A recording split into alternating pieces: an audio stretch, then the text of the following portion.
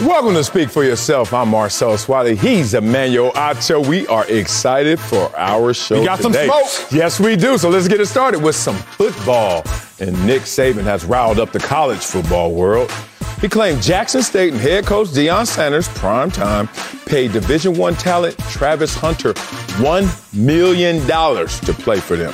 Saban also accused Texas A&M of manipulating name, images, and likeness rules to pay players and land the nation's #1 recruiting class. Head coach Jimbo Fisher had some strong words about Saban and his accusations. Listen to this. Some people think they're God.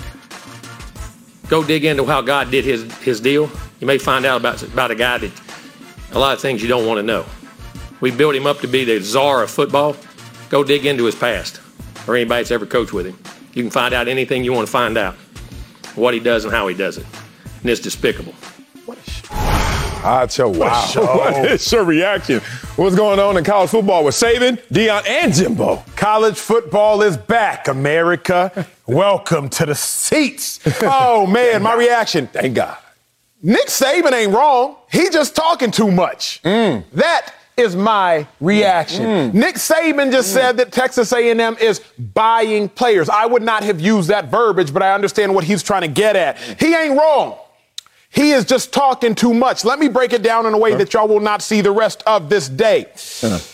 Texas A&M went 8-4 last year, but have the #1 recruiting class. The math ain't mathing. That ain't mathing? Why do I say that? Look at the previous 5 years of the teams that have the #1 recruiting class. Look at their records. Alabama, 13-0. You see Georgia, 12-2. You see Bama, 14-1. You see Georgia, 13-2. What is the outlier? A&M, 8-4. What changed, y'all?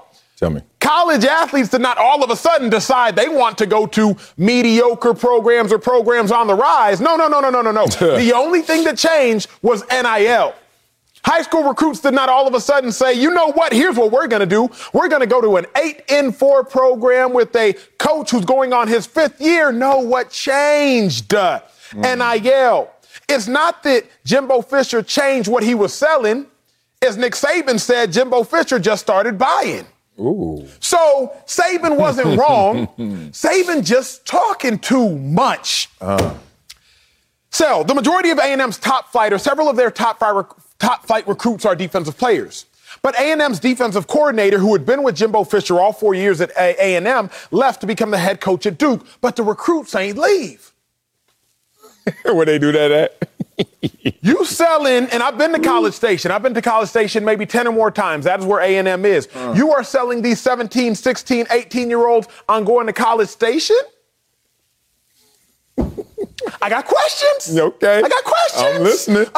Because as I look at it, if you are a top-level recruit, and a top-level recruit is going to the top level of programs. And y'all see, #1 recruiting classes are programs that are 13-1, 14-1, 15-0, 13-2, not 8-4. Mind you, 8-4 in Texas A&M was 4-4 in the SEC. Not 8-4. The math for Nick Saban is not mathing. I feel what Nick Saban is trying to say. He just shouldn't have said it. Ooh. Here's my grandiose reaction, Sel. I'm here. Every top flight head coach in college football is sitting on a figurative nuclear weapon, something that could end college football as we know it. Every top flight head coach in college football is sitting on a figurative nuclear weapon, something that could end college football, something as simple as saying, hey, I know who is paying players and how much they're paying players illegally. I'm not talking about, and I'm talking about illegally. Every top flight head coach knows that. But they sitting on these nukes. Don't you dare ever threaten to use a nuke. Because if you threaten to use that nuke, you better use it. And what we see now is Jimbo threatening to use his nuke. I know where the bodies are buried. I'm listening. This man that y'all think is God, the way he did things isn't necessarily the way things should be done. If you look hard enough, you'll find it. Jimbo threatening to use a nuke. You can't threaten to use a nuke unless you're going to use a nuke, because all college football coaches have them. Saban has them. Jimbo has them. Sark has them. Kiffin has them. All of them have them. Coach O still got them, and he ain't coaching no more. They got them, no, but you cannot use them or you can and will destroy college football. I got so much more. I know. I can see it. Were you keeping it real or were you keeping it rivalry when you were talking about A&M like that, Mr. University of Texas? Where you going tomorrow? Oh, I'm going back to Austin. Oh, yeah. I'm just saying, it was funny to hear you bring the real, but that's your rival, too. You're so right. you brought a little extra hot sauce with that one right there. Tabasco, a little something. Yeah, man. My reaction to this is classic Nick Saban. Uh-oh. My reaction to this is what Nick Saban does. He complains to gain. Now, y'all got to understand who Nick Saban is. So calculated. Oh, y'all think this is just a calamity of errors. Nah, B. This is calculated. This is Nick Saban who we're talking about. Nick Saban, once again, is complaining to gain. Let's talk about his last complaint. Y'all remember back in 2013? Nick Saban complaining about college football and the tempo and the offenses. And like, what the hell is going on now? All these points scored. What is happening to college football? And everybody's like, yeah, Nick, yeah. And you know what he did? While everybody was still screaming, yeah, Nick, went and hired Lane Kiffin and said, we're going to do that better than they do that. You know what he's doing right now? He complaining to everybody paying their players. You know why? Because he going to do that better than they doing that. You wait for Nick Saban to go in and kick into overdrive. But first, he needs this reaction. And everybody's giving it to him. And Jimbo, your general accusation with a specific name, you think you Ice Cube, no Vaseline, huh? You think you Tupac, hit him up. Nah, B, you stop right short of going there, because you know why? Because we all a part of this college football. So now let's talk about what's really happening here, because there's some levels to this. Let's just start off at the condescending level of the NIL right now. They are telling these kids in name, image, and likeness, go get what you can go get, right? With respect to the rules. These kids are doing exactly that. But all of a sudden now they want to look at the kids like, oh, wait a minute. We need federal regulation. You guys are doing too much. You guys are using this to manipulate the system. No. You guys are abusing the system you put in place, and we're benefiting from it finally, and now y'all mad at us from benefiting it. To the point, they got kids out there swinging in the air at enemies that don't even exist. We accuse a player of getting $1 million to go to Jackson State. And instead of that player either being quiet or instead of that player just sitting there like, yeah, I should have got $1 million, the player's like, I didn't get $1 million. Wait a minute, dog. You should have got $1 million. You should get more than $1 million if that's what your name, image, and likeness earns you. Do you see what's happening right now? This is like the beginning steps of affluence. This is you coming home, Acho, with 2 degrees. This is not your exact example, but coming home with 2 degrees and going home and tell your pops who had a GED and worked 3 jobs. And you trying to explain to him the new world, the real world, how this looks. And everyone is looking at you with archaic mindsets. But you know who's going to win this? Nick Saban. Because this is what Nick Saban does. He makes everyone else start to fight, and then he just sneaks around the back and comes out on top. Be careful of Nick Saban, y'all, because Nick Saban's in this to win. He is, of course. But here's my other issue, Sal. What's your issue? You got 2 guys in glass houses trying to throw stones. Who's the 2? Give it to me. Nick Saban, Jimbo Fisher. Okay. They sitting there in their houses, they glass houses, trying to throw stones. Because, Jimbo, if you know where the bodies are buried, keep in mind, you help bury the bodies. So when we pull up prints, keep in mind whose prints we gonna find on the shovel, too. Yeah. You, Jimbo, along with Nick Saban. So if you are going to try to accuse Nick Saban of something, just remember, you benefited from the something you accused him of. You won a national championship at LSU with Nick Saban, Jimbo Fisher. Yes, you did. We got the receipts. So if you gonna try to snitch on Saban, just remember, you guilty of the same thing. But let's talk about Nick Saban. Let's go. Let's talk about Nick Saban. That I love that dude. Nick Saban is just mad that the times are changing. And he don't want to change with the times. That's all it really is, Sal. Okay. Rather than Nick Saban changing with the times, he just gonna complain about the fact that the times are changing. Saban, keep up, big dog. You always have. When we went into the high-paced offense, you said, you know what? I'm done with the Greg McElroys of the world. Let me go get a Tua Tagovailoa. Yeah. When we decided to change offensively, you decided to change with it. Now that we are changing from a compensation standpoint, I need you to change with it, Nick Saban. Don't complain about the times changing. Just change with the times, big dog. Sel, I had a conversation with a billionaire one time, Gary Keller. What did he do? Gary Keller, CEO of Keller Williams Realty. Oh, yes. Keller Williams Realty, one of the largest realty companies in the world. Last I checked, over 135,000 employees, at least at the time in which we had this conversation. Did he sell you that compound you just got? No. Oh, God. You would have been in closer with him, too. And talking to Gary Keller, he said this. Biggest realty company he founded. He said this, Sal. He said, Zillow, Trulia, Redfin made real estate companies extinct. Because the moment Marcellus Wiley no longer had to contact a realtor and could just get online, Zillow.com, and find a house himself, realty companies became extinct until they changed with the times. Yeah. Once you change with the times, now all of a sudden you are no longer extinct. You just double dutching with everybody else. Yes. Going and you just hopped into your game of double dutch. Nick Saban has to figure out how to change with the times. He always has. But rather than complaining about the times changing, just change with them. I'm not going to say Saban is overreacting because I think Saban understands the tide and it's not crimson. What do I mean? Saban, rock with me, Sam. In his bag. What's in that bag, boy? Rock with me. I'm with you. Saban understands he just lost the national championship. To us, not a big deal. You were in the national championship. Yeah. Calm down, Saban. But Saban knows national championships are won based upon recruiting classes from years before. Let's go. Can we pull up that recruiting class full screen one more time, please? Full screen, man. Sal, who won the national championship this year, big dog? Last year, Georgia. Dogs. Who had the number one recruiting class 4 years ago, Sal? 4 years ago? Bottom of that list. See Georgia. I see that. It's double the dogs.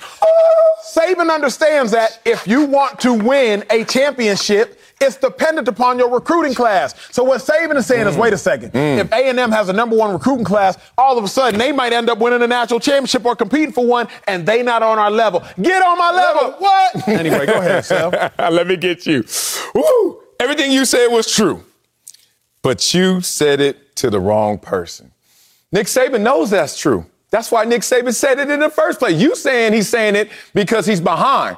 He's saying it because he's like, nah, these cats trying to catch up, and I'm going to stay ahead. Big difference. Let's talk about where Nick Saban said this and why Nick Saban said this. He said this in Birmingham at the World Games event to potential boosters. Let's just say Birmingham potential boosters out there.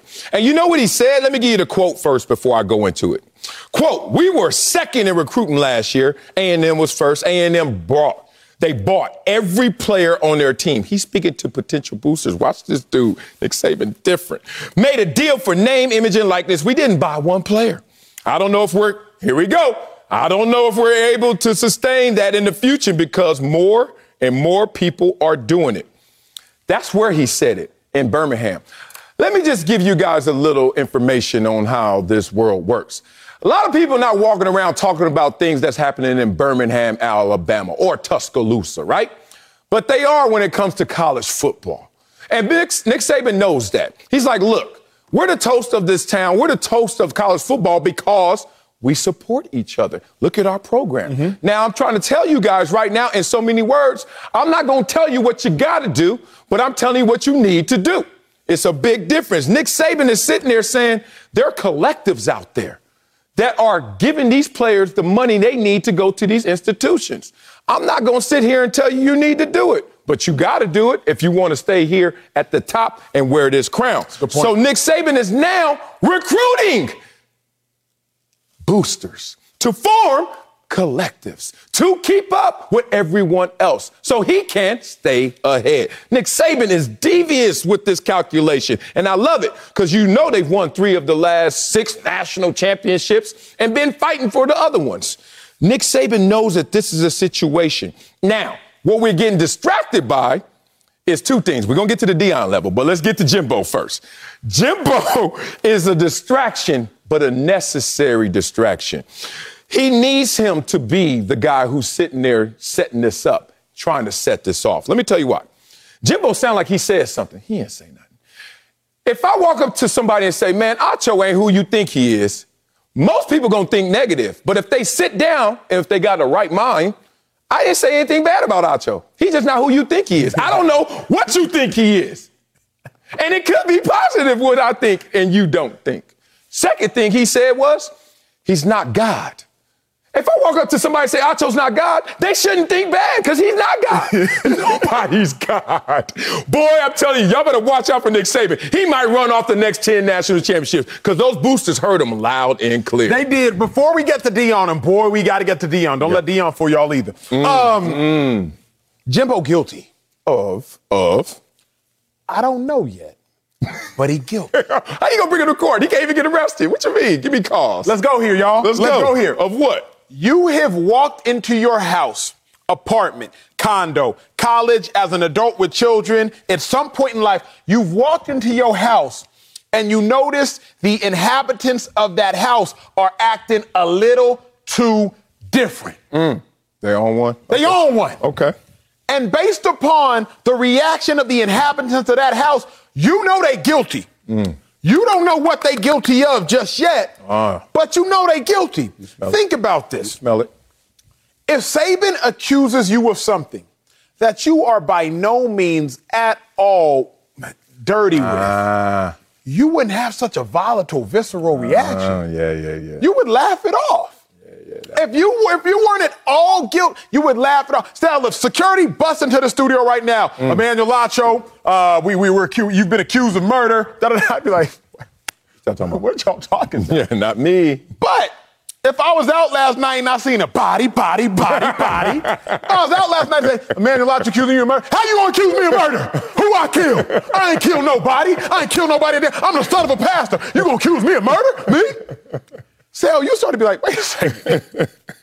Maybe Acho did something. I don't know what he did. Yes. But maybe he did something. The fact that Jimbo, buttoned up Jimbo, making good money, Jimbo, went this hard. And he went this hard as a person who he has been on the record of saying mentored him. Yeah. He went this hard as a person he has an affinity for. He went this hard as a person he won a chip with.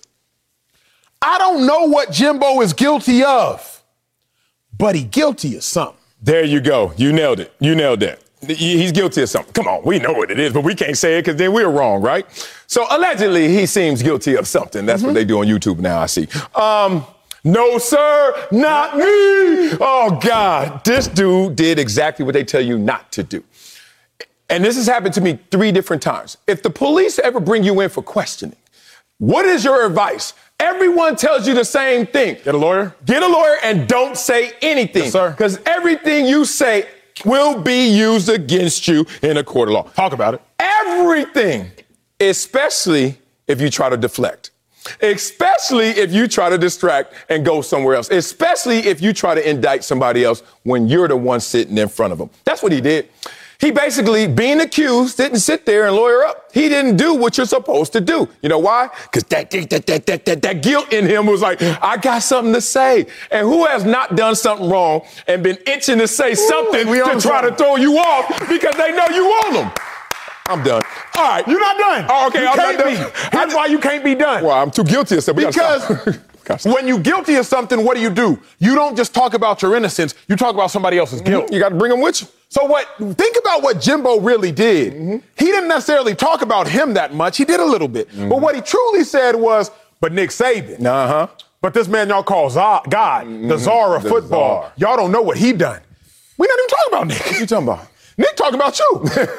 We're not talking about Nick. And go ahead, Sal. Now I'm done. Now we good? Okay, now. I'm going to tee you up first because I know you want to go here. And wherever you go, I'm there. There was another layer to this. Sir, and it was the response from Deion Sanders, who was accused of paying $1 million to his star athlete recruit. And as it reads right there, you best believe I will address that lie Coach Saban told tomorrow, et cetera, et cetera, et cetera. The last line, we as a people don't have to pay our people to play with our people, was an interesting line in there. But, Acho, what's your reaction to Coach Prime defending himself? I hate the last line. We as a people don't have to pay our people to play with our people. Now, we all know Deion Sanders coaches at an HBCU, historically black college and university. So if Deion Sanders is saying we as a people, black people, don't have to pay black people to play with black people, I have a problem with that. Why? Because, Deion, if other people are paying black people, why would you not want to pay black people? Pay them what they worth. Like, it is not a accomplishment. It's not something to brag about that we ain't got to pay our people to play with our people. It's not something to brag about that you ain't got to pay black people to play with black people. To me, that's a disgrace. There's truly nothing more indicting on a friendship than when your friend has an occupation and you want them to serve you for free. No, as a friend, if your friend owns a business and you are going to hire them in that business, pay them what they're worth and maybe pay them more as a friend. Don't be asking for these friendship discounts. So what I hate about this is Deion saying we as a people don't have to pay our people to play with our people. Because no, pay black athletes as a historically black college and university. Don't brag about the fact that you ain't got to pay them because other people paying them. We ain't got no hometown discounts, big dog. Everybody got to eat. We went to the same place and we took maybe a little different route. That was my second reaction. I'm going to get to that later. My first reaction was, why did he insert that into an accusation about a player getting paid? Now, if we having money talk, we having money talk. Now, if we having complexion talk, we having color talk, we have ethnicity talk, we have a race talk, we having race talk. But when we conflate those, that's when we have problems. I notice too many times in this country, when people talk about poverty, people talk about underprivileged, people talk about underserved, people talk about inner city, they make that synonymous with my people. And I look at my people, when they accept that, being a synonym, saying, nah. You almost sound like you ain't never been to those places when you make that assumption. Because if you've really been within the borders of all those things I just listed, you'll notice, it don't look the same. I grew up in Compton. I swear I didn't see a white person to high school, like in my neighborhood. I swear. You go back now, you might not see a black person in my neighborhood.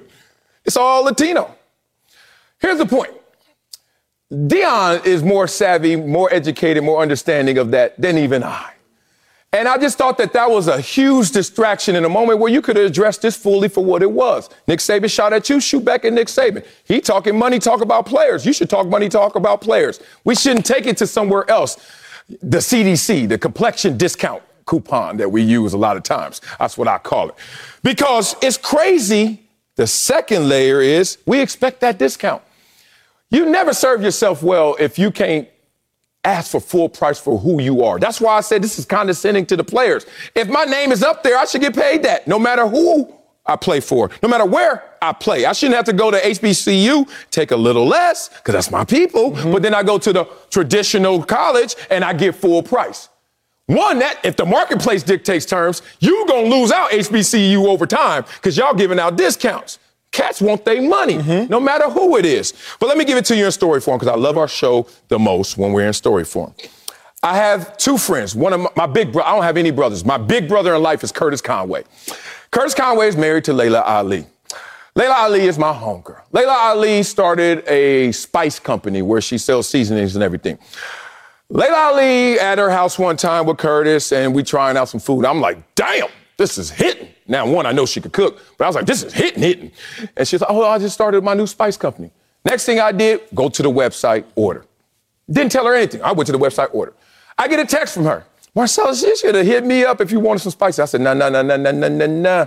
I said, that company ain't gonna make it as far as it can make it if you took care of everybody you knew, everybody like you. To this day, buy it. I know I could get the hookup. Why? That's what I didn't like about what Deion was saying. The hookup that was implied by, well, my guy, I would never give him that money. The hookup that's implied that player shouldn't ask full price for that situation. The whole distraction of we're not even talking about that. Why did you insert the race into this conversation? I got one little thing that you said we're not even talking about. It's something else that we're not even talking about. I don't know how everybody has missed this. Let me ask you this question, Sel. Depersonalize it because I don't want you to get emotional. MJ, Okay, good. You walk in and you see your significant other cheating on you. Coming up. You walk in and you see your significant other cheating on you. Who should you be arguing with? Your significant other or the person she's cheating with? I know that answer. Dude, I assume. So you walk in and you see your significant other cheating on you. You really have the issue with your significant other. Because that's the one that got the relationship with you. You really shouldn't be beefing with the one they were cheating with. You should be beefing with your significant other. I know. Y'all got the issue. But I'm not. Keep in mind, Deion stole a recruit, Travis Hunter, from Florida State. Yeah. Jimbo Fisher left Florida State. Jimbo Fisher now at Texas A&M. Oh. Why is Jimbo almost in a conversation and Deion also in a conversation and Saban also in a conversation when I feel like the real people that got beef aren't beefing with who they got beef with? Jimbo and Deion. Deion, Jimbo, or Florida State head coach now and Deion, but Nick Saban and Deion and Jimbo, everybody beefing with the wrong cat. The relationship. Emotions now just up in the air. That's what nobody really talking about. Everybody beefing with the wrong cat. Oh, we supposed to keep talking? Because you got me in that room or wherever you ever do that. We don't need examples that real. Where Anne Marie at anyway? Coming up, we have all the sights and sounds from a great week 5 in the USFL. She talking about she going to a brunch again.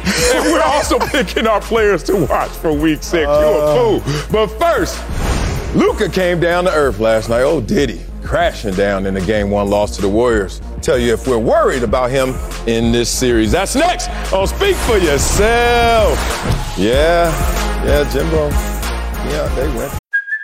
Hey, it's Kaylee Cuoco for Priceline. Ready to go to your happy place for a happy price? Well, why didn't you say so? Just download the Priceline app right now and save up to 60% on hotels. So whether it's Cousin Kevin's Kazoo Concert in Kansas City, go Kevin, or Becky's Bachelorette Bash in Bermuda, you never have to miss a trip ever again. So download the Priceline app today. Your savings are waiting. Go to your happy place for a happy price. Go to your happy price, Priceline. The Warriors dominated the Mavs in Game 1 last night and took a 1-0 series lead in the Western Conference Finals after being red hot for most of the postseason. Now, Golden State was able to cool Luka Doncic down, forcing 7 turnovers and holding him to 20 points, including just 2 points in the second half. Luka was also seen grabbing the back of his shoulder and apparent pain throughout the game. So, Sel, are you worried about Luka Doncic? Absolutely not worried about Luka Doncic. Okay. Now, let me not talk in absolutes. I'm a little worried that he's a little fatigued because that may have been his worst playoff game in his career last night when you look at Luka in terms of shooting, efficiency, etc. However, why I'm not worried about Luka is because this is what the Mavs and Luka do. Do you know that the Mavs have lost every single Game 1 of a series this postseason? 0-3. But do you know they also respond in the series as the games go on? Let's go back. Game 1. All this series, they averaged 98 points a game. All the rest of the games, 107 points a game. They show up. Rebounds go up, field goal percentage goes up, three-point percentage goes up, free throw percentage goes up. Everything gets better after Game 1. For some reason, they're that fighter in that championship bout. And you watch round 1, how many times have you spent $99.99 or $159.99, whatever it is right now? I'm sorry, I don't even look at the number no more. I got to watch Floyd fight. And then round 1 happens and you're like, man, look, because all they doing is filling each other out, touching each other out, measuring distance, as they say, right? I feel like maybe Luka's so calculated, he's out there actually measuring distance because after those Game 1s, my man shows up and he shows out. So I'm looking at this like the only thing that I'm monitoring is if Luka is fatigued. We all know the narrative on Luka. That was real. Fourth quarter collapses in years prior. Maybe now we're seeing conference finals, which is farther than he's been, conference finals fatigue and a collapse. But But I don't think so. I think this is just Luka in that round one of that championship fight measuring his distance, and he will respond. I like your thought process because it's optimistic, and I like Luka. But I'm incredibly worried about Luka Doncic, and y'all should be too. Let's go. When you watch that same fight that we all have to overpay for at this junction in time. Exactly. After round one, if you see a boxer bloodied, you better be worried. Because it's a long fight. And while you might be able to mitigate some of the blood with Vaseline, you might be able to go ice pack on the head, ice pack on the wound, you got to understand, a gash will reopen. Oh, yeah. So when you watch that first fight, typically, Sel, because I was a newcomer as it pertained to UFC the last 2 to 3 years, I just started getting into it. I started earlier in the days. Brock Lesnar dipped away, came back into it. My Nigerian started Nigerianing. When you watch a UFC fight, I don't even really know how they going to score, do this and that. I just see who look worse. Yeah. If you don't know nothing about boxing or fighting, real talk, just look at who look worse. Oh, man, his eye already gassed. It's going to be a long day for him. Ooh, his eye already swollen. We in the first round. Ooh, it's going to be a long fight for him. That part. Who looks worse? Luka looks significantly worse after the first round. Good point. Think about it. Beyond just the eye gash and then the right shoulder sprain, Luka just beat up, big dog. So maybe he is as calculated as just checking, but I don't think Luka is that savvy just yet. Remember, he's only a 3 or 4 year NBA player. Obviously, he played professionally in Europe prior. Luka, I don't think is that savvy, nor should you be that savvy in the Western Conference Finals. Not yet. Not to gauge with the Golden State Warriors. Keep in mind, the Warriors are Floyd. Floyd was the person who was checking on his opponent because Floyd was the better fighter. The Warriors are Floyd. So the stat that blew my mind, the Golden State Warriors have won 20 of their last 22 playoff series. Okay. The only 2 they lost, 2016, Draymond Green, suspended. 2019, Kevin Durant missed it. The Golden State Warriors have won 20 of their last 22 playoff series. So the Golden State Warriors are already walking into the ring versus the Dallas Mavericks knowing they are up. The Golden State Warriors are not the underdog. They are Goliath. And Luka, he ain't got no stones to throw. So as I look at it, I'm worried about Luka because, as I told you yesterday, you can carry the village if you want to, but it comes at a cost. It comes at a cost. You're right. We're here. I found it. Okay. Last time we saw the Mavericks held to under 90 points. The next game they had 113. Last time we saw Luka go out there and have his career low in the postseason. 24 points, Utah game 6. Next game, 45 points from Luka. He responds, dog. Let me tell you why this is Luka. He is that measured. We can't understate that professional record, those 4,000 minutes logged as a pro teenager. Okay? Let me tell you why. Luka's game, if you had to sum it up into one word, probably is efficient. Like, he doesn't waste movements. He doesn't waste motion. He doesn't waste energy. Like, right? Like, being real. He ain't the fastest. He ain't the biggest. He big, but he ain't the big. He's just efficient. That's not just physical. Mental as well. They call it pick your spots. So you're a gambling man, so let's take it to where you go. In the casino. This is why I don't bet. Seriously. Other than my attention span, which is very short, very limited. It's the fact that I don't know how to bet. Winning hands, bet. Losing hands, don't bet. That's the rule, right? However, I'm the type that's just going to bet hands. I'm not going to try and measure which ones are winning and losing. If I won 3, the 4th one, I'm thinking I'm winning. But somebody smart next to me be like, chill, that shoot, right, pull back. Pull back. That's Luka game ones. Luka ain't going out there half-assing it. By the third quarter, when he sees Looney shooting 18-footers and drilling them, he starts to say, maybe not today.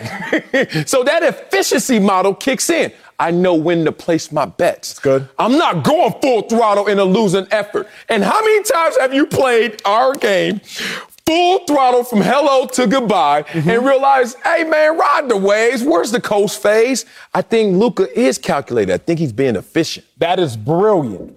I do not know if you are right. Me either. Genuinely, I don't know if you're right, but that is brilliant because there does come a point where you are sitting there and now's the time to press. Hey, it's about to get hot. Press. And I'm the one at the table that's like, hey, Sel, you know, you can't really talk at a table, but hey, Sel, now I'll put a little more down right there. Nah, not right now. Pull it back. If Luka is that calculated, then brilliant. But you know, every now and then, Sel, you might sit at a table and you just have no chance. See, when I sit down at the casino tables, I always say this. I don't necessarily care to win every hand, but I want to make the best decision with the information I'm given. Facts. I don't think Luka has the ability at this series to press or pull back. Because you might always try to wait for your moment, wait for your spot. Steph Curry, Jordan Poole, Klay Thompson, they not giving you no spots. You better press every single time and hope you catch a wave. Because at the casino table, there's nothing worse than missing a wave. There's nothing worse than you walk up to the table and you see black on the roulette table has hit 9 consecutive times. Now you pull out $5,000. Yo, put it all on black. Red. Yeah, that guy. Ain't nothing worse than that. I'm that guy. And I think if Luka's waiting to catch his spot just might not ever come. You ain't never lie. Especially in this series, it could be a death by 1,000 paper cuts. Well, let's switch gears and get to the USFL. Take a look back at an exciting Week 5. It's our opportunity to show the whole nation who the we are, dog. Oh, what a hit. Gosh. Look at him go. Wow. All day, straight. Double pass here and wide open into the end zone for a touchdown. Double trick plays here. That's amazing. I love it. Curtis takes a huge hit. Let them know about it. It does not get much better than that. Gaither caught it. Touchdown, Pittsburgh. Going to get their first victory of the season on the final play of the game. Stop playing with me. Go. What are you talking about? Ooh, okay. Talk football season never stops on Fox and FS1 and the USFL. Oh, hold on! Defense lead. Hey, second down. Mike 51 is rolling strong into Week 6. The Stallions remain undefeated and the Generals beat the Breakers. Yo, that ain't right. I should have used my other hand. To remain atop the North Division, I'm hurting. Sticking with the Generals. So tell us about your starter watch, big dog. Yo, my starter watch. Y'all might remember him from Last Chance U, baby. DeAndre Johnson. Big dog went off. I'm talking off in Week 5. Throwing for more than 200 yards, rushing for 2 touchdowns. Johnson had been splitting time under center with Luis Perez, but this week, Coach Mike Riley stuck with Johnson all the way through, and it paid off. Again, DeAndre Johnson was that dude on Netflix's reality show Last Chance U. Now, Coach Riley gave him a change in Week 6. Gave him a chance in Week 6. Yes. And Johnson, in turn, gave him a dub. Well-coached team over there, because I played for Mike Riley. I know how he gets down. Made the Pro Bowl with him. You know, one of my Pro Bowls. All right. Here's my starter watch. My starter watch is Pittsburgh Maulers wide receiver Bailey Gaither. My man caught the game-winning touchdown as time expired in Week 5 to give the Maulers their first win. 3rd in the USFL receiving yard, tied for 2nd in receiving touchdowns. Ballin'. We'll see if Gaithers can still stay hot this week. They got the New Orleans Breakers. Speaking of that, let's take a look back at this matchup. Sunday, a big-time USFL doubleheader. Doubleheader kicks off at noon Eastern on FS1 with the Pittsburgh Maulers and the New Orleans Breakers. And at 4 Eastern, the Houston Gamblers take on the New Jersey Generals on Fox. And it's all streaming on the Fox Sports app. Jamming up! Nick Saban caused quite the stir in college football world, taking shots at everybody. Yesterday, he called out multiple other programs, and we'll give you our reaction next on Speak for Yourself. Get out of his mouth, Jimbo. Chill. Pro Football Focus released their top 5 quarterbacks who could potentially be in their last season as starters. They had Jameis Winston at number 1. Wow. Followed by a group of young quarterbacks with Daniel Jones. Who? Daniel Jones at number 2. Jalen Hurts at 3. Tua and Drew Lock to wrap up their top 5. So we're going to rank our top 5 make-or-break players. Aussie, look at me finally making plays. LeBron out here, boy. Wrong sport. Damn it. Give me that ball. Top 5 players. That's your first drop of the year. Come on, Cooper Kupp, do better. You miss Robert Woods, don't you? Arto starts off with your number 5. Finally! At number 5, I got to choose a running back, man, since I can't catch. I got to go to the running back position. Who you got? For Zeke, it's a make-or-break season, big dog. Great pick. Remember, Zeke has been tied up to the Cowboys because they've been tied up to him monetarily. But now that the money is starting to dwindle and the guaranteed pay is starting to dwindle, Zeke, if you don't ball this year, it's probably a wrap. Tony Pollard, he waiting in line to get some more touches. Cheaper. And he's way cheaper. Zeke, number 5. Number 4, Zach Wilson.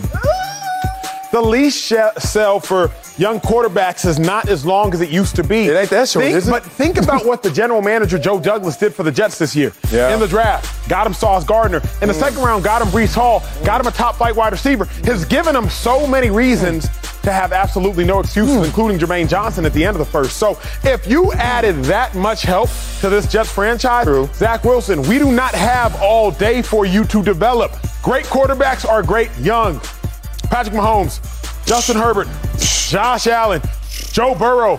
Joe Burrow, second year, Super Bowl. Patrick Mahomes, second year, MVP. Lamar Jackson, second year. And like everybody is great young. Zach Wilson, step up. You too, got to step up. 3, Ryan Tannehill.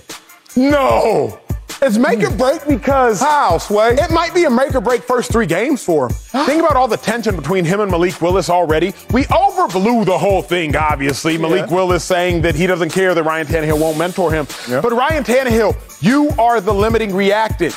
Derrick Henry may only have 2 great years left in him. You know what it is with running backs. You saw Jamal Lewis, beast back in the day. Gave us a 2,000-yard season. Peyton Hillis, beast back in the day. Gave us a couple huge seasons. Derrick Henry, beast present day. Giving us some big seasons. Won't last forever. Ryan Tannehill, we cannot allow you to waste Derrick Henry. You single-handedly kept the Titans from advancing in the playoffs last year with a 3-turnover game. Ryan Tannehill, make or break season. And number 2, interesting. 2, Tagovailoa. Really? And number 2, I got Tua. The reason being is, Tua, I give you the benefit of the doubt. I think you're a beast, big dog. The rest of the world, not so convinced. But at the point in which we gave you Jalen Waddle last year, first round early. We got you Tyreek Hill to Cheetah in a big money deal. We kept Mike Gesicki at tight end for you. We've given you help. You got it. Speed, tight end. We've given you help. Tua, what's up with you, big dog? We drafted you top 5, and we sat there and we watched Justin Herbert ball. We sat there and we watched Joe Burrow ball. Tua, please, big dog. It's time for you to ball, make or break. And now, more than any other quarterback in football. You sure? Jalen Hurts. Jalen Hurts. More than any. Here's why. What? The Eagles have dedicated so much capital to Jalen Hurts. The first thing the Eagles did, they got rid of $128 million Carson Wentz, who helped get them a Super Bowl. That's the first thing. Okay. They also got rid of their only Super Bowl winning head coach in Doug Peterson. That's the second thing. Then you draft the first-round pick in Jalen Reagor. Jalen Reagor did not do great out of TCU. He hasn't done great. But along with that, you draft the first-round pick, Heisman winner, wide receiver, Devontae Smith. Okay. Then along with that, you go out there and you trade for A.J. Brown. Jalen Hurts, what more help can you get? We got Carson Wentz out the way. We got a head coach out the way. We got you 2 first-round pick wide receivers, one who won the Heisman, and another A.J. Brown who we just paid $100 million to. Jalen Hurts has so much help. It's a make-or-break season because guess what? Eagles got 2 first-round picks next year, Jalen Hurts. And if you don't show up, they will use those picks. We're going to go at it with that list right there. But let me put my list on the board first and let y'all see where I'm coming from. Let's go with my top 5. Number 5, Jameis Winston. I got to have Jameis Winston on there. Why? Because there was a conversation about all these interceptions, then that was behind him. Now we're talking about, Jameis Winston, 5-2 in the 7 games, but he got hurt. So now if you're not reliable, you're not available, and you still got some of those concerns about you throwing the ball to the other color, Jameis Winston. Not the hottest seat, but it's certainly not the coolest seat. Let's go with number 4, Marcus Mariota. Hey, this reunion with you and your offensive coordinator. We put you in the best case scenario, kind of reminiscent of Carson Wentz and Frank White of last year. Marcus Mariota, you haven't started a game since 2019. All that talent, one of the top picks before. Where are you now? We're giving you one more chance for a reason, so that seat is warmer. Let's go with my number 3 pick, Mitch Trubisky. Hey, man, I know that you weren't properly respected of what you did in Chicago. Made the playoffs 2 of your 3 years there. Then we find you as a backup at Buffalo. Now you're in a driver's seat in Pittsburgh. It's on you, big dog. If you don't do it right now, didn't we draft a quarterback? Kenny Pickett? Yeah, you better watch out, Mr. Trubisky. They coming for you. Number 2, Sam Darnold. I don't even know why he's starting right now, but it's because he has talent. There's still some belief in Sam Darnold. Before the injury last year to Christian McCaffrey, that man was 3-0. That man was having sit-down interviews. That man was the toast of the town. And then all of a sudden, McCaffrey got hurt. He fell off. He got hurt. He came back. I don't know where things are, but I do know they're hot. Number one, you know me. You know this show. You know who's going to be number one. Not Baker Mayfield. Carson Wentz. Come on. Carson Wentz is in this position. $128 million man, franchise quarterback. Nope, you got to go. Lost your job to a second rounder. Okay, now you go back to your offensive coordinator, Frank Reich, Indianapolis coach. It's your turn. Oh, not the leader we thought. Now you're doing press conferences in team colors. Anytime somebody shows up at the press conference to get introduced to the city and they're wearing the team colors, they shook. They shook. They got apples. Hey, coach, you like me, right? It's almost like Derek Carr when he moved next to Chucky. That didn't work out. So all that said, now it's time for me to go at your list because I got issues everywhere. Ezekiel Elliott's best friend on the team is Dak Prescott. Ezekiel Elliott with Tony Pollard is a shared experience. A lot of people think if you put Tony Pollard by himself, wouldn't work out. Zach Wilson, new head coach. You get yourself some runway. You said the leash is short. It's a little longer than you expect. Ryan Tannehill, without Derrick Henry, took this team to the playoffs. That's true. And the number one seed in the AFC. But no wins. Hey. But he still did all that without Derrick Henry. You can't dispute my top two.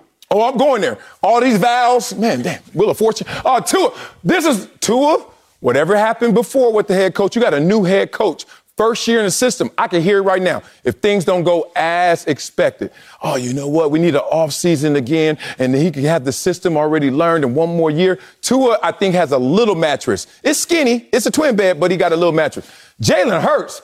You can't do this to Jalen Hurts. I have to. Jalen Hurts is already shown that he is a winner. Whatever you think of him in terms of talent, of all those guys, he found himself in the playoffs as well. Him and my man Tannehill found himself in the playoffs despite people not really respecting this game. I don't mind you taking Zach Wilson off my list. Good. Tannehill, you know his seat's hot. He knows his seat's hot. Remember, he had to go see a sports psychologist, couldn't sleep for weeks. You know he already in his head. And I respect you. See psychologists, seek therapy. That's real. Yeah. All right. Only issues I have with your list. Let's go. I already see broken. Like, you say make or break season. I don't even think no make. No make. Kenny Pickett's already going to be the starter in my mind for the first-round pick. Great point. Steelers, he's going to be the starter. Ooh. Sam Darnold, I don't see him being the starter. But there's no one there to take his job. Correct. So he's still there. Drafted a third-round pick right there. I don't see him being a starter either. So really, I love your list. I just think already broken. I'm tripping. Carson Wentz truly. I'd put him right after Jalen Hurts and right above Tua. Carson Wentz needs to be on my list. It's amazing. People don't understand that when we prep for this, we actually do it independently. So when we come up here, we're as surprised as you guys are. But don't be that surprised at my list because my list is right, you know? All right, that'll do it for our top 5 make or break players. We'll see if these guys can hang to their starting jobs after the season. Your stat line today, not good, coach, not good. Coming up, Steph Curry and the Warriors played the Mavs off the court last night. Tell you what the message that Golden State sent to the Mavs meant. That's next on Yeah, you see that? I am left-footed. Let's get to San Francisco, y'all, where the Warriors dominated the Mavs in Game 1 last night. Their defense was able to limit Luka Doncic, and Steph Curry led the way on offense with 21 points, 12 rebounds. Klay Thompson added all 15 of his points in the second half, and it was a well-balanced attack from Golden State with 7 players finishing in double figures. Got to bring in Fox NBA analyst Slick Rick Dubuque. But Acho, what message did the Warriors send? The Warriors sent the message that they do this. Y'all did this, but we do this. And there's a pivotal difference, Slick. You went to Dartmouth, a legitimate Ivy League school. Oh, it's not adjacent anymore? A legitimate He graduated. Thank you. A legitimate Ivy League school. So, Slick Rick, you know the difference between past, present, and present progressive in speech. Past tense, something that has been done before. That present progressive, something that is currently being done as we speak. Luka, you did that against the Phoenix Suns. 27 points, first half, tied with the Suns. 9 for 12 shooting. Boy, you did that. Luka, you averaging 38 points per game in elimination games. Woo, you did that. You averaging 35 points per game in the playoffs this year. Boy, you did that. But Steph is saying, I do this. Not that I've done it. Not that I did it. I do it.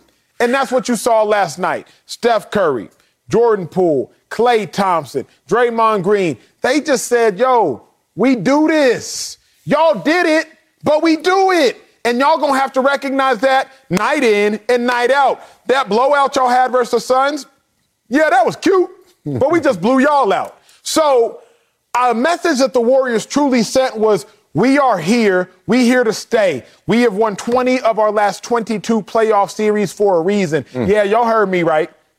20 of their last 22 playoff series for a reason. The Warriors do this. Y'all might have done it, but they do it.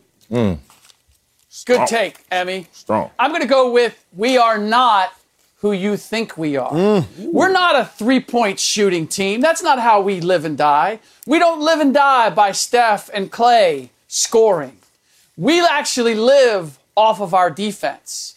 We live off of our ability to get easy buckets at the rim as opposed to just shooting from long range. So if you were reading all the advertising as far as who we have been or who we supposedly are, you were misled, because that's not how we win games, not as constituted. And by the way, we are way better at this. To your point, Emmy, we're better at this than the Phoenix Suns. A lot of people might have had the Phoenix Suns as the best team in the Western Conference, but when it comes to the playoffs and how unique we are, first of all, Luka, we're not going to challenge you. We're not going to mock you. We're not going to find a way like the Phoenix Suns did to get you angry enough to get the best out of you. We're going to play it a little cooler than that. And we're not going to have issues with our center, DeAndre Ayton, and create an internal conflict. We're actually going to go to the coach and say, no, we want Kevon Looney to play. We want our trusted guy at the 5 spot. So we're not going to create any of our own problems. You're going to have to create problems for us, and you're going to have to get with the idea that you can take away our 3. You can make this a 3-point shooting contest. We got a lot of other ways to skin this cat, and if you don't get on board with that, then you're going to get a different outcome than you did against the Phoenix Suns. Yeah, I'm with you guys, man. They just proved to me that even not at their best, they got multiple ways to get you, multiple ways to hit you. In a game where Steph Curry has 21 points under his average, Klay Thompson has 15 points under his average, they win by 25? When I go home and think about that, if I'm on the Dallas Mavericks, I'm not feeling good about myself. And during the course of this game, you actually were feeling good about yourself. You jack up 48 threes. You guys kept missing, and you still found yourselves hanging around in the first half. And then the top came off. The Golden State Warriors have not lost to a Western Conference opponent in the playoffs since 2014. That's before MJ, y'all. 2014. These dudes been tilting on the West Side for a long time. Kind of reminiscent, I'm not lying. This takes me back to when I noticed in Los Angeles especially, automatic weapons hit the streets. Because you just saw that the body count was different. You just saw that incidents were more random. You just saw that, hey, you don't even know how to do this and aim this and shoot this, but everybody potentially is in danger. That's what it looked like last night. Like, everybody on the Warriors can come get you, even if they're not the greatest individually. Collectively, Luka versus a team. You saw that on full display because the Golden State Warriors not only play defense, like you said, Slick, but it's offensively, that ball movement. And I try to tell my kids that I coach all the time. In baseball, I see it, football, everything. The fastest thing on the court and on the field is the ball. I see it in baseball. Kid sees a little grounder. He gets the ball, and he tries to chase down the runner. I said, throw it. Why you got to throw it? Because the ball faster than you do. You got to throw it to the base. Same thing when you play the Golden State Warriors. And it looks like it's caught up to Luka in already game 1 in terms of fatigue. That ball is moving, man. And you can't see anybody on the Mavericks keeping up that pace. Yeah, and you're right. They can't keep up with that pace. They can't play Warrior style and expect to win. No. But I believe that the Mavericks are capable of slowing this down and changing the dynamic and making it a different kind of game. And I completely understand why they approached this game the way that they did. They just closed out the Phoenix Suns with Spencer Dinwiddie, Jalen Brunson, and Luka Doncic dominating. Yeah. But at that point, they already had the Phoenix Suns reeling. The Phoenix Suns were already, how did we end up in a Game 7 on our home floor? And these dudes are taking us apart. This is a different dynamic now. They can't look at, we're just going to try to go star for star. The Warriors offensively are far harder to figure out or take apart because of that ball movement, because of that player movement. But I do believe that the Mavs are capable of getting there. They demonstrated how good they can be defensively. They just put their emphasis in the wrong place because of how they closed out the Phoenix Suns. If you saw them earlier in that series, when they took a hold and they first proved to the Phoenix Suns, you guys got problems, they were getting 5-6 guys in double digits. Luka Doncic scored 45 in game 1 of that series, and they lost going away. It was only when they started to shift it and say, we got to get everybody involved, we got to trust everybody, that's when they became different. And let's keep in mind, this was the Golden State Warriors at home, everybody feeling good, everybody getting involved. Like, it wasn't a close game. If the Mavs can make this a grind type of game and put that pressure where now Jordan Poole and Andrew Wiggins and these guys that haven't been in this situation before have to be a little more efficient in their decision making. Because you still saw the wild part of the Golden State Warriors in this game. It just never came to bite them. That's where the Mavs have to get it to have a chance. And based on what I've seen from them in the evolution of series through the course of this postseason, I believe that they can get there. I don't know if we'll see it in game 2, but I certainly expect that we'll see it when they go back to Dallas. But, Slick, the real issue in my mind, man, Warriors got too many hitters, bro. They got too many shooters. Come around the corner, Slick. It's like they got too many guys that got that thing on them, packing that heat. You know what I'm saying? Like, at the point in which Jordan Poole can come off the bench and have a very quick and a very quiet, what do you have? A very quick and a very quiet 19. I'm just like, they got too many hitters, bruh. Luka only gave you right around 20. Poole gave you 19. Steph gave you 20. Curry gave you, Steph gave you 20. Clay gave you 15. The Warriors just got too much heat. That's why the message was sent loud and clear. Like, we got shooters. Y'all, in a literal and figurative sense.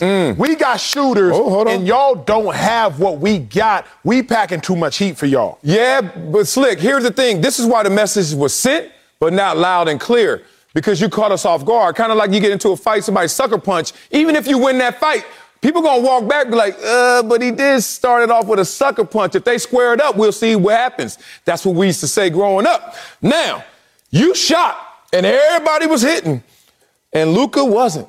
He had his worst plus-minus of his postseason career. That could be the defense. That could be Luka not being Luka. Most turnovers, 7 this postseason. Fewest points in the second half this postseason. Meanwhile, the Golden State Warriors have averaged the most points at home of all teams remaining. So we saw the best from the Warriors, and we saw the worst from the Dallas Mavericks. What happens when those things start to even out, as Slick is saying? What happens when we go to Dallas and we start to see other guys step up? So they did shoot, but now Luka and them going to run in the house. They may come out with something, too. All I know is you better duck. Hide your wife, hide your kids. Coming up, Baker Mayfield's future remains in limbo. We'll tell you if Cleveland should keep their former #1 pick on the roster. That's next on Speak for Yourself.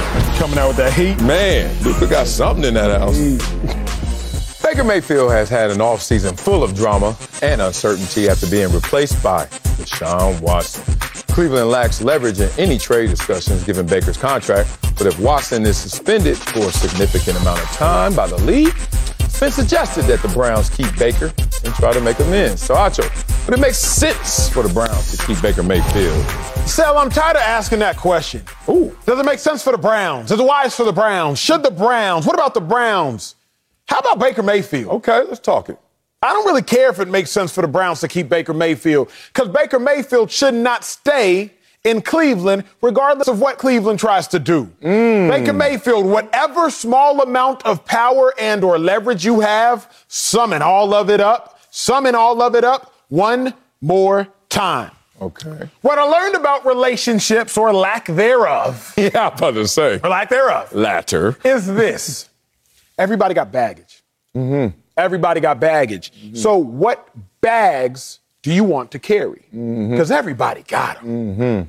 Baker Mayfield as a quarterback got baggage. His baggage off the field commercials, annoying. His baggage on the field injuries, annoying. His baggage tension with teammates, annoying. Baker got baggage, injury prone at times, annoying. He got baggage. Browns don't want to carry those bags.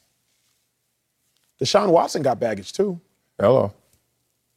Deshaun Watson got baggage because he currently has several civil lawsuits pending. So, Baker, if the Browns don't want to carry your bags, don't help the Cleveland Browns carry Deshaun Watson. So what you saying? What I'm saying is this. In the event that Deshaun has to miss time because of any sort of suspension, then Baker, the Browns made their bed. So you're not playing? Let him lay in it. But let him lay in it. Where are you, though? Are you jumping into bed with him? No, I'm chilling. I'm collecting my checks to not play like Deshaun collected his checks to not play last year in Houston. Everybody got bags. Deshaun got bags. Let the Browns carry him. Nobody helped Baker Mayfield carry his bags. So why would I help the Browns carry Deshaun's? Let me tell you why. Please do. Because it's not just money when people say that's penny wise and pound foolish. You got to play. And you have to play beyond the borders of the Cleveland Browns organization. So ultimately, this is going to land somewhere else, right? And Baker, let me just tell you this in case you didn't get the memo. The Cleveland Browns are going to be around longer than you. So you better take care of your finite opportunities and time in the professional league of the NFL. That means every rep you can, you better go out there and do what you can. They got Jacoby Brissett already. For me, the Browns, it doesn't make sense for Baker Mayfield to play again because I do not want Baker Mayfield to ignite this fan base and this imagination to think what could be. Because we already know what it was. That's enough. The indictment and the verdict is in on you, Baker Mayfield. We're done. So if we're done, the Cleveland Browns, we need to be done with Baker Mayfield. And don't be so cheap, penny-wise, pound-foolish Browns, and not pay some of this $19 million salary to get him off your books and get him to his new destination. But don't let him back on that field if I'm the Cleveland Browns. Because the last thing I want, because you know who the most popular player on the team is in difficulty? The backup quarterback. Yes, oh, that's our savior. Don't let him go out there and be the Lord and Savior. It's a wrap. Now, if you're Baker Mayfield, I want to play here. I messed up my trade value. Who told you to write a love letter when we trying to get rid of you, bruh? Who told you to go out there and say, I got to be traded? Who told you to say where I want to be traded? So now we're in this position where we both don't want each other, kind of like most divorces right before it happens. You're living together, you hate each other, you got to figure this thing out. But they need to pay Baker to go away. There's another thing that you pay to go away, and I can't say it. Coming up, Luka struggled in game one against the Warriors. Boy, that would get me fired. But we'll tell you if he's enough to carry the Mavs team. That's next. Don't speak for yourself. Tweet me if y'all know what I'm talking about. Warriors dominated the Mavs in game one last night after being red hot for most of the season. Golden State was able to cool down Luka Doncic.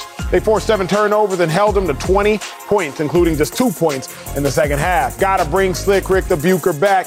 But Sel, yes, is the great Luka Doncic enough to carry the Mavs? Yes, I'm confident in Luka and carrying the Mavs. Now I got to give you my definition of confidence, which is just managing doubt. And I must say, my manager is at work doing overtime right now because, boy, am I doubting what I'm confident in this moment. Oh, Luka, at the one game, man, it's starting to get to me. I'm looking at you. He looks generally fatigued. He looks taxed. And he looks like he has so much coming at him in terms of the Golden State Warriors and their arsenal that it may be just too tall a task for Luka. But the only thing that makes me reserve judgment and still believe and have confidence in Luka is that he's so calculated. He's so efficient in his work. Not just physically, he doesn't waste any motions, doesn't waste any efforts, but mentally. You know that they've lost every single game one of their series in this postseason, 0-3. And they find a way to respond, and obviously they found a way to win those same series. So until I see Luka's response, I won't lose all my confidence. But I must say, in this moment, the manager's working overtime because my confidence is waning. I understand why it would be. And to answer the question, Yes, he can carry them, but it would be wrong for him to try. What we are seeing with the Dallas Mavericks, what has been demonstrated, is that less is more with Luka, particularly when it comes to the offensive end of the floor. And it's natural. We think of him as a one-man band, the guy who has to do everything. I'm sure Luka gets into that mindset. The bigger the game, the bigger the situation, the bigger the opponent, the more I need to give. But it's counterproductive. That is ultimately what we've seen. I brought it up earlier. Scored 45 in Game 1 against the Phoenix Suns, and they lost going away. Once it became more distributed as far as scoring, they were better. And when did the Dallas Mavericks really hit their stride and start to dominate the Phoenix Suns? It wasn't when Luka suddenly started going off offensively. We'd seen that. It was when they started mocking him that he couldn't defend, that they were going to put him in situations and exploit him there. And there is nothing more powerful than a superstar scorn. They say it about women. I'm going to put superstars in the same category. Right. That's when he got mad, and that's when he really started to play at the other end of the floor. And if you look at his numbers in the playoffs, the percentage of where he contributed when he was on the floor to the team's success in wins versus losses, look at that. In losses, he actually has a higher percentage of the assists. Points, higher percentage of the assists. But when it comes to defensive rebounding and that end of the floor, the wins is where he takes a bigger share, and that's where they have success. So that's where the mind meld has to happen with Luka Doncic, is he has to realize, you know what? I have enough around me offensively. I can let Jalen Brunson create shots. I got to get Davis Bertans some threes that I normally might take. I got to trust my teammates at the offensive end, and defensively, I got to give a little more energy at that end, because that is when we are at their best. And so we've seen the Mavs and Luka make that shift as the series begins. And I understand why they would take a different approach with the Warriors. But he has to get back to what has worked, and I fully expect that they will. Slick, the reason I strongly disagree with that, but I was incredibly captivated by it, I'm always captivated when you bring that kind of information to the table, is if you remove both teams' best players, take Luka off the Mavs, take Steph off the Warriors, the Warriors would beat the Mavs in 4 games. They might beat them in 3 games in a 4-game series. It would be that bad, just 1 game carry over. So, Slick, I don't think that Luka can have the mindset of, let me put more of a burden on my help, because his help is not as good as Steph Curry's help. Luka understands he's got to do it all. The question is Luka good enough to carry the Mavs? The better question is, against who? Luka's good enough to carry the Mavs against the Jazz. Luka's good enough to carry the Mavs against the Suns, but Luka's absolutely not good enough to carry the Mavs against the Warriors. And it's not Luka's fault. Luka's going up against a team with 3 future Hall of Famers, including one of the best young scorers in the game in Jordan Poole, and a Hall of Fame head coach. So is Luka good enough to carry the Mavs? Sure he is, against the likes of Devin Booker and DeAndre Ayton, Mikal Bridges, Cam Johnson, Cam Payne, Chris Paul, injured. Sure. But is he good enough to carry the Mavs against them Warriors? Come on, big dog. Okay, so here's the thing, Acho. I can't argue with that because you're using proof of what the Golden State Warriors have been. You've said that, look, they've got Hall of Fame players. Can't argue with that. They've proved themselves to be Hall of Fame players. Are they Hall of Fame players right now? Is Klay Thompson playing like the Klay Thompson that made his bones to be a Hall of Fame player? Is Draymond Green playing that way? I can't say that. And on the other side of the equation, has Spencer Dinwiddie really proved that he can be that kind of player? Has Jalen Brunson proved that he can be that kind of player?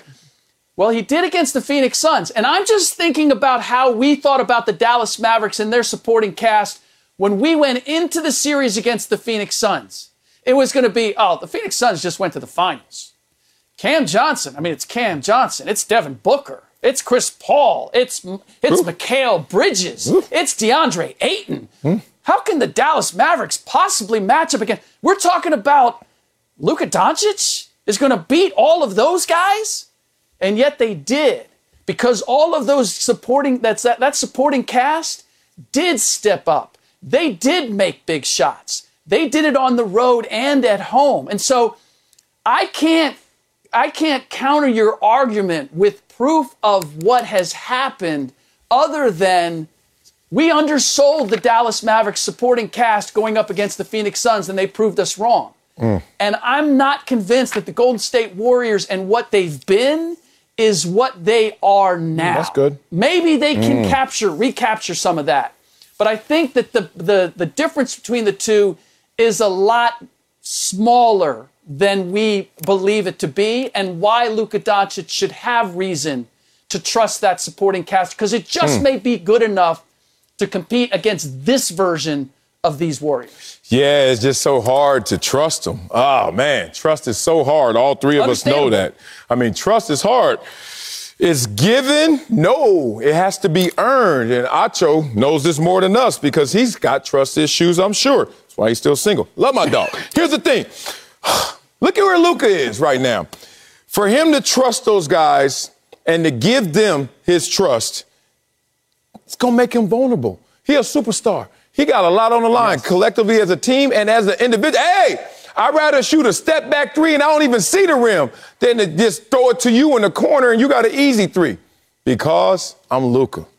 Now, the teammates are like, dog, give it to me, man. I'm trying to earn your trust. But that comes at a cost to them, too, because then you got to be reliable. That means you can't just do it for one game. You got to do it every game. And that's the relationship, the ebb and flow of the trust issues that Luka has. And you can see it. One game he's there, and then the next game he's like, do you know how many times you can count Luka goes like this after a shot his teammate misses? Oh.